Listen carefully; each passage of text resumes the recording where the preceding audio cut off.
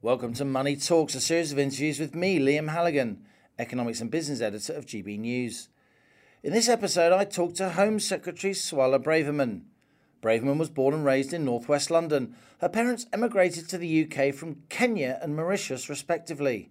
After studying law at Cambridge, Braverman was a barrister before entering Parliament as MP for the Conservative stronghold of Fareham, Hampshire, in 2015. She moved swiftly through the ministerial ranks, becoming Brexit Minister in 2018, then Attorney General in 2020. And now, as Home Secretary, she holds one of the four great offices of state. In this detailed interview, recorded in the Home Office in late February 2023, Braverman outlines why her childhood made her a Conservative, defends the government's small boats policy, and explains why the UK may eventually need to leave the European Convention on Human Rights, while reflecting on why she attracts so many negative headlines. I see my job as telling the truth and fixing problems, she says. And sometimes when the truth is uncomfortable, people get upset. Home Secretary, thank you so much for joining us here on GB News. You're from a proud northwest London immigrant background. Your Indian parents came to Britain via Kenya and Mauritius, respectively. What is it about your background, your family history, that made you a Conservative? Well, Liam, very good to join you on GB News today. And you're right, it is my family background that has made me a Conservative. My parents admired this country hugely when they were children, growing up under the British Empire, before the winds of change in Mauritius and Kenya, as you mentioned. And they saw what Britain brought to the world during World War II, through its contribution to Mauritius and Kenya infrastructure, the legal system, language, the civil service. And then as young adults, they came here and were incredibly grateful for the welcome that Britain offered them. My mother was recruited at the age of 18 by the NHS, and she thereafter worked for 45 years as a nurse here. And she's always been very proud of working for the NHS and working in Britain. My father came here for different reasons. He was effectively kicked out from Kenya. And he often tells me about the cold February morning in 1968 when he stepped off the plane at Heathrow Airport with no money and no one with him. And it was Britain and his British passport that was his symbol of hope. So I think my parents' background has really informed my appreciation and love of Britain and British values. Do we take that for granted too often? Do too many politicians take for granted what Britain is and what it represents in terms of opportunity, freedom, rule of law?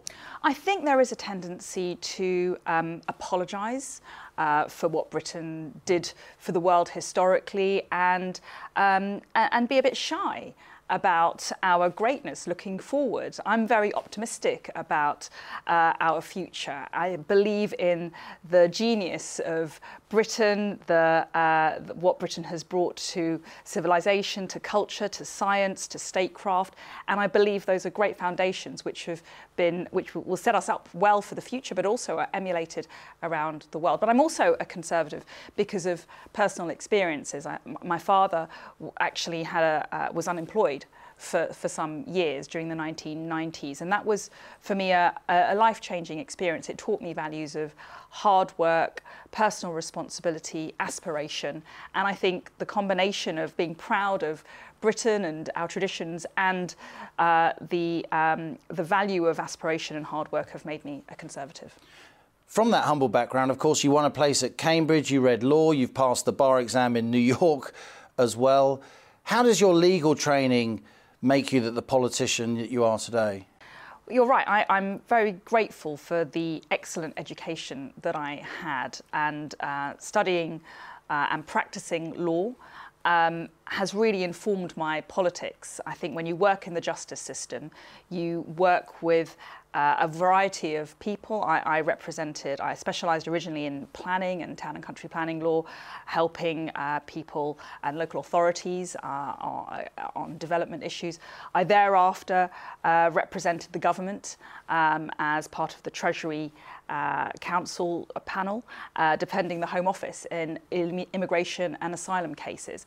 And I think think my legal experience as a barrister really informed my politics. And you've stood your ground. As Attorney General, of course, you famously referred the Colston Four to the Court of Appeal. They'd been acquitted of criminal damage when they threw that statue into the port in Bristol. The great and the good very much tut-tutted, and yet the Court of Appeal upheld your view. How did that feel, to prove so many people wrong based on a fine legal judgment? You're right. I really welcomed the decision ultimately from the Court of Appeal, which vindicated the approach that I took. The problem that we identified was that protesters had been charged with criminal damage. They pulled down the statue. And let's put aside the historical connotations of the statue. It was, to my mind, a legitimate charge of criminal damage. At trial, they relied on human rights as a defence, and that was upheld, and they were thereafter acquitted. I wasn't able to overturn the verdict of the jury in the trial, but what my referral did was it raised the issue of law, and it asked senior judges to establish whether, indeed, the Human Rights Act or articles in the European Convention on Human Rights could act as a defence to charges of criminal damage. And the Court of Appeal ruled in my favour and said no. An important precedent. Talking of the law, Home Secretary, over 45,000 people crossed the Channel in small boats last year. The number this year is expected to be a lot higher. Rishi Sunak, in his own words, is committed to passing new laws to stop the small boats. Those laws have now been laid before Parliament. Does that mean that the government's ruled out leaving the European Convention on Human Rights in order to try and tackle this vexed problem? Because you've previously advocated that we should. Well, I'd say nothing's ruled out at the moment, and we are in the process of preparing our bill to be introduced into Parliament very soon. And my personal views are well known. What I want to deliver is a system whereby if you arrive here illegally, you'll be detained and thereafter swiftly removed. And if we can deliver that system and that framework, then we shouldn't need to leave the ECHR. You'll know that British lawyers and MPs drafted the European Convention of Human Rights in the shadow of World War II. We were the first country to ratify it. Leaving it would mean only the UK plus Belarus and Russia in the Council of Europe were outside the ECHR. Would that be OK? Well, I think that there are legitimate questions that we need to start asking relating to our membership of the European Convention of Human Rights and its operation in the United Kingdom.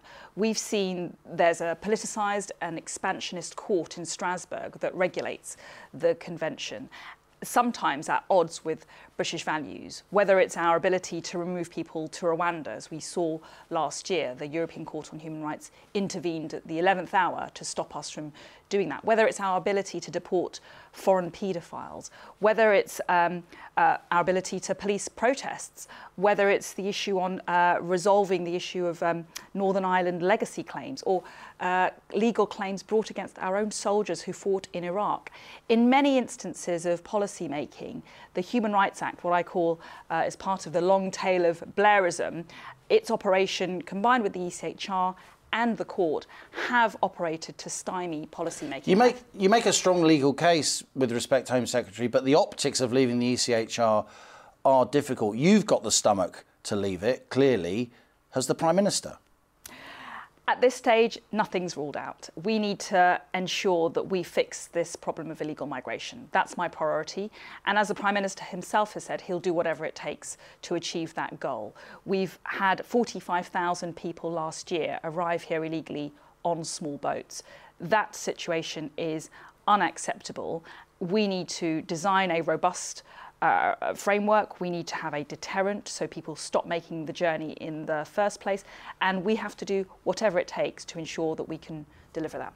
In light of those small boat incidents, we've seen protests now around the country, increasingly in Liverpool, in Rotherham, protests planned in Newquay, in the West Country.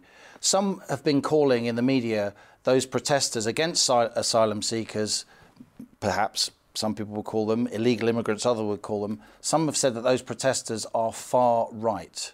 Is that a fair characterisation of those protesters? Well, what I would say firstly is that violence is never acceptable. And intimidation, harassment, any forms of abuse to anybody are totally, should be condemned, and I condemn them in the fullest possible terms. And it's clear that we have an unsustainable situation in towns and cities around our country, whereby, because of the overwhelming numbers of people arriving here illegally and our legal duties to accommodate them, we are now having to house them in hotels, and that is causing understandable tensions within communities, pressures on local resources, and is frankly unsustainable. So you support those protesters? I very much understand people's frustrations with hotels being occupied by large numbers of illegal immigrants or asylum seekers. So what do you make of a leader of a council in Cornwall calling such protesters who are planning a protest in Newquay abhorrent racists and bigots? Is that fair? As I said, I think anyone contemplating violence, harassment or intimidation should desist from doing that. It is not an acceptable way to voice your concerns or frustrations. We are all frustrated with the situation that we are currently finding ourselves in, and you know, it is clear and undeniable that there are really serious pressures on communities, and saying so does not make you racist or bigoted. You're from the background that you're from, Home Secretary. Do you think our political and media class more generally understand the strength of feeling about this small boats illegal immigration issue, particularly among migrant communities here in the UK who've adhered to the rules over generations? Well, this is the other angle to this problem. The fact that there are tens of thousands of people coming here illegally is unacceptable because they're jumping the queue and they are undermining our ability to support those people who are coming here legitimately as refugees or as asylum seekers. It is actually inhibiting our ability to provide sanctuary to those people who are coming here lawfully. It is also a serious undermining of our laws and our arrangements that we have when it comes to controlling our borders. It's incumbent on any government to control their borders, and we must ensure that we do that more robustly in the future. You've called the Northern Ireland Protocol Bill, quotes, one of the biggest tools we have in dealing with the EU over the issue of the Northern Ireland border. What did you mean by that? What would we use that tool for?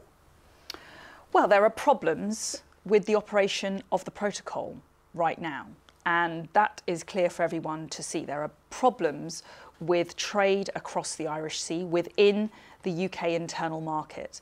There are problems with a democratic deficit, that being that Northern Ireland is still on the receiving end of hundreds of laws being passed at the EU level and applying in Northern Ireland. And there are problems with the delivery of public services in Northern Ireland because of an executive which is not functioning.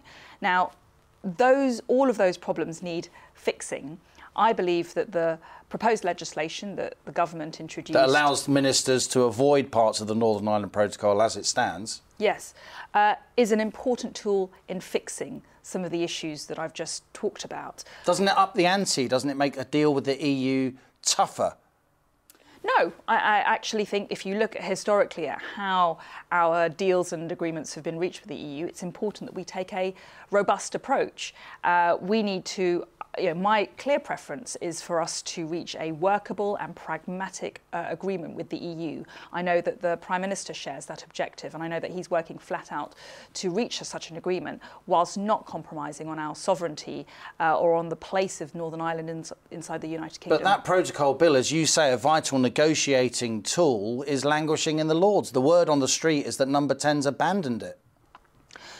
That's not my perception. I know that the Prime Minister is absolutely committed to resolving this issue, regardless of the implications. It's absolutely essential that we get Stormont back up and functioning, that we restore free-flowing trade across the Irish Sea, so that businesses in Northern Ireland and Great Britain can carry out their commercial activities, but also that Northern Ireland's place within the UK is safeguarded. Simon Clarke, former Cabinet Minister, has said there will be a very real problem for the government if there is a Northern Ireland deal that doesn't carry the support of the DUP. Is he right? Listen, the DUP are an important voice in this debate and in this discussion. They Vital. speak. Can we have a deal that they don't agree to? We have always worked very closely with the DUP. They are unionists. They speak for a significant portion of the communities in Northern Ireland, and they need to be round the table. Ultimately, Stormont will only function if the DUP supports any proposal. You resigned, of course, as a Brexit minister in 2018 over Theresa May's deal. Would you resign over this? Listen, I don't think we need to be talking about resignation. I've taken a very forthright position in the past because I've found the terms of previous agreements intolerable. I don't support selling out on Northern Ireland and allowing the EU a foothold in the United Kingdom. It's absolutely vital that we safeguard what we've gained from the Brexit vote, that we go forward as a United Kingdom where the integrity of our union is safeguarded and we properly take back control. And I know the Prime Minister shares that objective.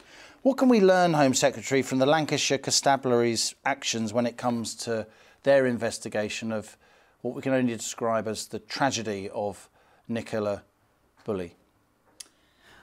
Well, it is a tragedy. It's a human tragedy on a devastating scale. And my thoughts and sympathies go out to the family, the friends and the young children of Nicola. And what they must be going through right now is unthinkable for most of us. And I think it's incumbent on all of us to allow a family and a community to grieve in private.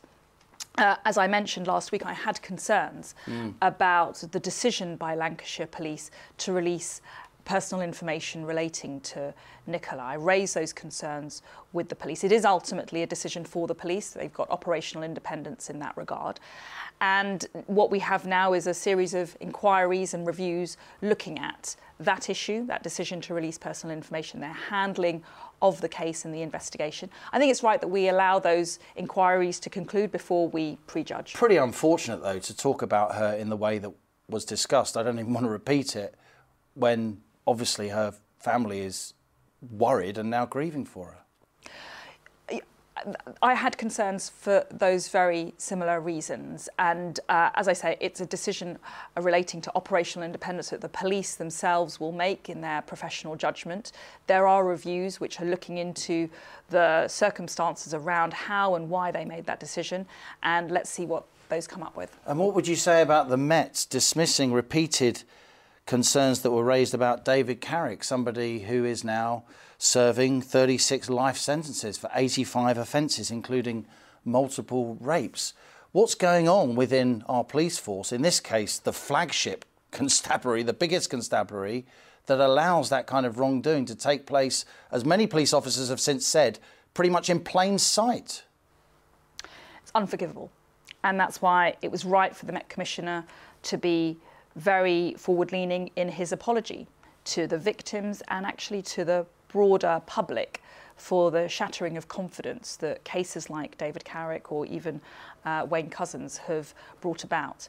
And I think what we need all to do now is look forward. We need to ensure that we rebuild confidence. I know the Met Commissioner, Sir Mark Rowley, wholly understands that challenge and is not shying away from the enormity of that challenge. It's about reviewing data and ensuring that we root out any officers who are not fit to wear the badge. It's about improving our standards that we apply to vetting and recruitment. And it's about ensuring that ultimately the public have confidence in our police. Some of the rape victims are talking about claiming compensation. Well, I think with your lawyer's hat on, have they got a case? That would depend on whether there was a negligent decision or on the part of the organisation or an individual. And this is why we are now looking into what's gone on. We've had some evidence of what has been happening. The Inspectorate reported last year about vetting systems throughout the country, and it made a series of recommendations, all of which are being put into action now, and I'm monitoring those very, very closely. But if it depends on whether it's the fault of an individual or an organisation, or whether the system itself was at fault. And I think we need to ensure that the system changes and that decisions which are not serving the public good are not repeated. Last couple of questions, if I may. How does someone as canny, as politically shrewd as Nicola Sturgeon get the public mood so wrong when it comes to those gender identity issues? Were you surprised? Well, when it comes to the gender recognition bill that Nicola Sturgeon proposed, I had incredibly serious reservations about the implications of that legislation.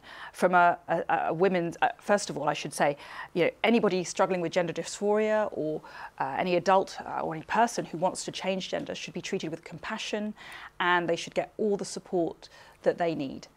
And it is lawful under the Equality Act to protect single-sex spaces for men and women. And that means it is lawful to exclude a biological man who may identify as a woman from a ladies' toilet or changing room or single-sex service. And that's absolutely fundamental. The Chatter and Glasses have got this wrong, haven't they? They just don't get it. There seems to be a sort of disconnect among a lot of media and political types about how angry ordinary folk are about these issues. It's absolutely fundamental for women's safety. Let me give you an example. In England and Wales, we have 10,000 women in domestic abuse refuges. Now, those are vulnerable women, and it's absolutely non-negotiable that those women feel safe and that they are protected from predatory men. And Nicola Sturgeon's proposals would have completely undermined something like that scenario, and it would allow predatory men to access single-sex spaces like a domestic abuse refuge. And it's not just a theoretical risk, it's a real risk. Last year, we actually saw a transgender woman who was a convicted, a registered sex offender, access a domestic abuse refuge. That is an unacceptable situation, and it exemplifies the real risk posed to women's safety by this legislation. It's absolutely fundamental that it does not come into force. Last question, if I may, Home Secretary. You've come in for a lot of abuse, I think it's fair to say. The press often attacks you. Do you like being Home Secretary? Well, it's an enormous responsibility, requiring an unrelenting amount of work. And you see firsthand and very close up the serious risks that we face every day, whether it's from a law enforcement point of view and what our police do, the security services and what our agencies do, terrorism threat, the issues relating to migration. And actually, I am more focused on protecting the British people and ensuring that we equip our agencies against the terror threat, that we ensure that we fix illegal migration, and that our police are serving the public well. It must be tough, though. You're a human being. A lot of opprobrium is thrown on you, as it was, in fairness, on Priti Patel, one of your predecessors, because you are standing up for issues that an awful lot of ordinary people feel strongly about. Doesn't it get lonely? Well, I see my role as telling the truth and then fixing the problem. And sometimes the truth is uncomfortable for some people, and they might get upset by hearing the truth. I'm not going to shy away from telling the truth to the British people and for the British people. That's my role as Home Secretary. Suella Braverman, thank you much for appearing on GB News. Thank you, Liam. Thanks a lot for listening to Money Talks with me, Liam Halligan, Economics and Business Editor of GB News. If you've enjoyed this episode, then please leave a rating or review on Apple Podcasts, YouTube, or wherever you're listening. GB News, Britain's news channel.